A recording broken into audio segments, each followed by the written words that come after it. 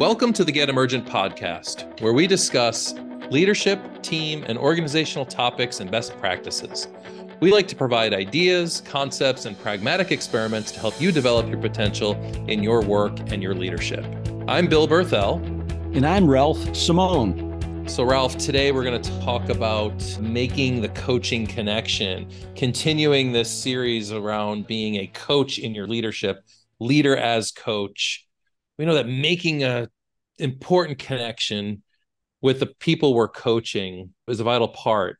What does it mean to make a connection? This is actually a favorite topic of mine. In fact, it's one of the things that I think it's one of my few natural gifts is my ability to make a connection. Mm-hmm. And I think it's making a connection at a deeper, I'm almost going to say a soul level. It's not just connecting intellectually, which is important, but it's also connecting emotionally.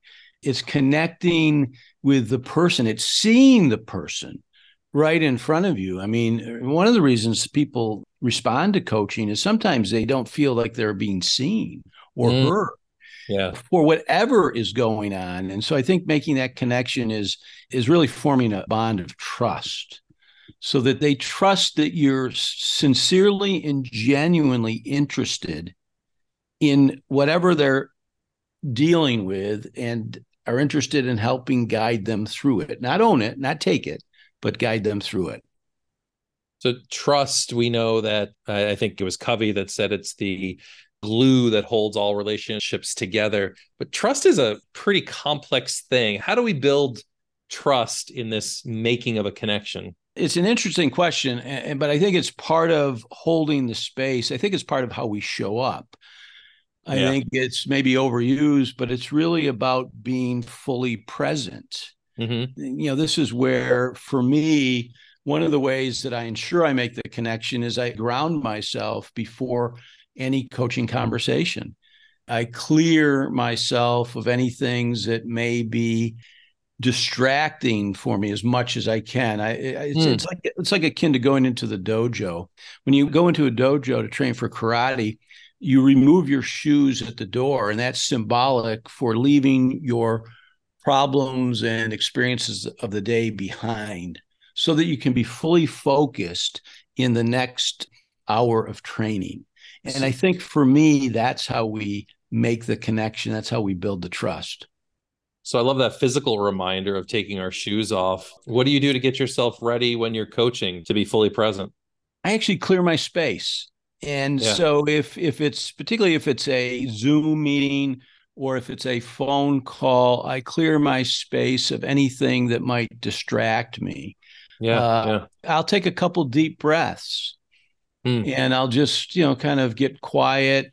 And if there is something going on, I gently acknowledge it so that I can release it, so that I can be as focused as possible. And I sometimes even will say to a client or employee, let's just take a moment. Let's both of us pause and let's set an intention for this conversation together and how we both need to show up for it to achieve the outcome that you're looking for. So I love setting that intention with someone. That's powerful. Well, I think to make that connection, what we have to remember is most of us are still connected to what we just left. Right. In the challenge of making a connection with somebody who's now in front of us is they're still connected to where they were. And so it's this intentional way of breaking that connection to make the new connection. Resetting it. Mm-hmm. Yeah, I love that. What else do you do to build trust in a coaching relationship? This is a challenge for another one of my gifts, which is not a positive one, is I'm quick to figure things out or to judge or to have an opinion. And so I work really hard on releasing and operating without judgment by being more curious. Just to be curious about, I'm wondering why they're processing it that way, or I'm wondering why they said it that way, and really genuinely curious about it as opposed to, judging it. And I think that's critical because I think people sense the judgment. I think they feel that, you don't have to say, oh, that was a stupid idea, or why would you do that? they can sense if you're really holding that space. And this really comes back to consciousness, kind of recognizing when I go to judgment, I think I'm trying too hard to help, as opposed to allowing it to unfold at the pace and speed of the client by holding Absolutely. the space, asking the question. I wrote a note to myself yesterday. I said, I clear my area, but I was let her talk, was on my pad, because there was a client who does really good job of just talking herself through things until I interrupted with some brilliant question. And so I reminded myself to let her talk. When she's done talking, she'll signal. That's really just a form of holding that space for your coaching client. It is, and it builds rapport. And I think it's really about being present enough to kind of match and mirror the pace. If they don't need a lot of questions and they're processing it and they're moving, why interrupt that flow? Right. This is kind of funny, but unrelated. I was buying a car years ago, a Jeep, and we're in the showroom, and the guy says, "Well, do you know anybody that works at Chrysler?" Yep. Well, we're going to take some money off, and then we got a special promotion going, and the numbers keep getting lower and lower. And he goes, "Aren't you going to say anything?" And I said, "Why would I interrupt the flow? Why would I stop you? You're going in the right direction." And I think part of making the connection is not interrupting the flow. Yeah. It's allowing the flow to continue. In some cases, it's honoring silence. That's tricky, right? That Hard. Space of silence. Yeah. Because we need to be doing something, right? As opposed to just being. And I think part of the making the connection is more about who you're being in that moment, less about what you're doing. There are things you can do to help you be more present. But I think that's the key. And I do think there's some basic rapport building. Pay attention to the style of the person, the language that they use. Right. Are they visual or auditory or kinesthetic? Match that.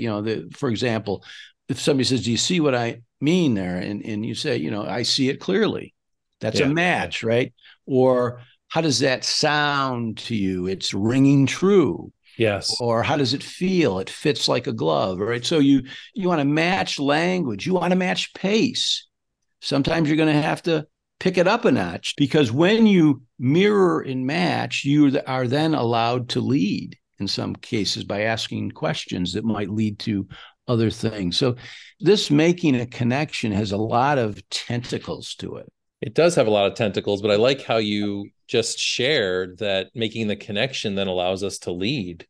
This is very purposeful connection. It's not just simply to be connected, but there are outcomes to being connected as a leader, as coach. Yeah, so we can ask the question that helps the person see possibilities. Yeah. Or we can help shift the energy because they now trust us and they will allow us to guide them to looking at it from a slightly different perspective. Yes. Or there's enough trust that they might be open to us sharing from our experience, recognizing that it's not their experience, but it could be something that creates an opening for them in their next course of action. And I think leaders as coaches, or coaches that are internal in their organization, a little different than you and I, Ralph, as we're typically hired outside of the organization, are working to drive that person towards some type of action. And this connection is that fertile ground, even if it's an experiment, if it's a specific direction or action to go towards, this is that fertile ground for that activity. Absolutely. I think the role as an internal coach, leader as coach, is harder. I do too.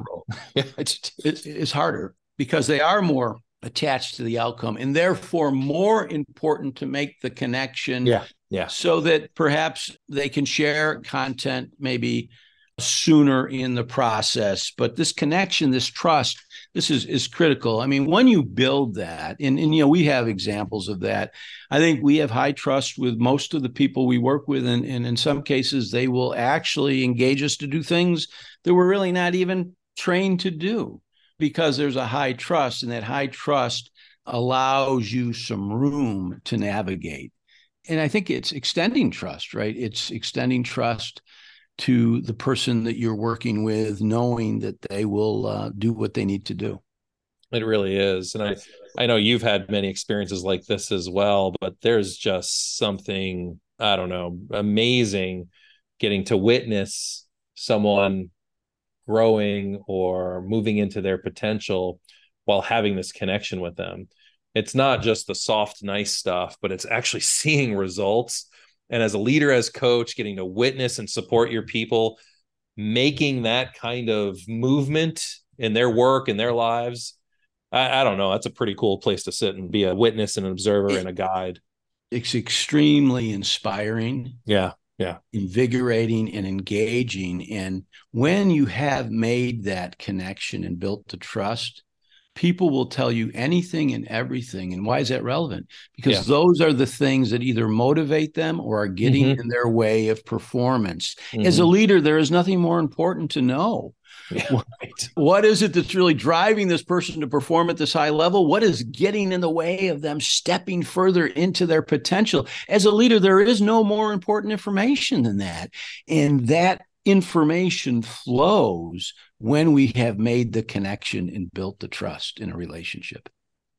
So, Ralph, for our listeners that are working on this space of coaching, or they're more interested in being the coach that leads, what steps could they take? Clear your mind, release judgment, be present, work on being present. And so this ties back to consciousness. Know when you get distracted, know some of your tendencies so that you can notice them and release them and bring your attention back to focus. There is no better way to make a connection than giving someone your full and undivided attention. No better way. Beautiful. Thank you. Thank you, Bill. Hey, folks, thanks for listening. And to learn more about our offering Leader as Coach, please visit www.getemergent.com/leader as coach. Thank you.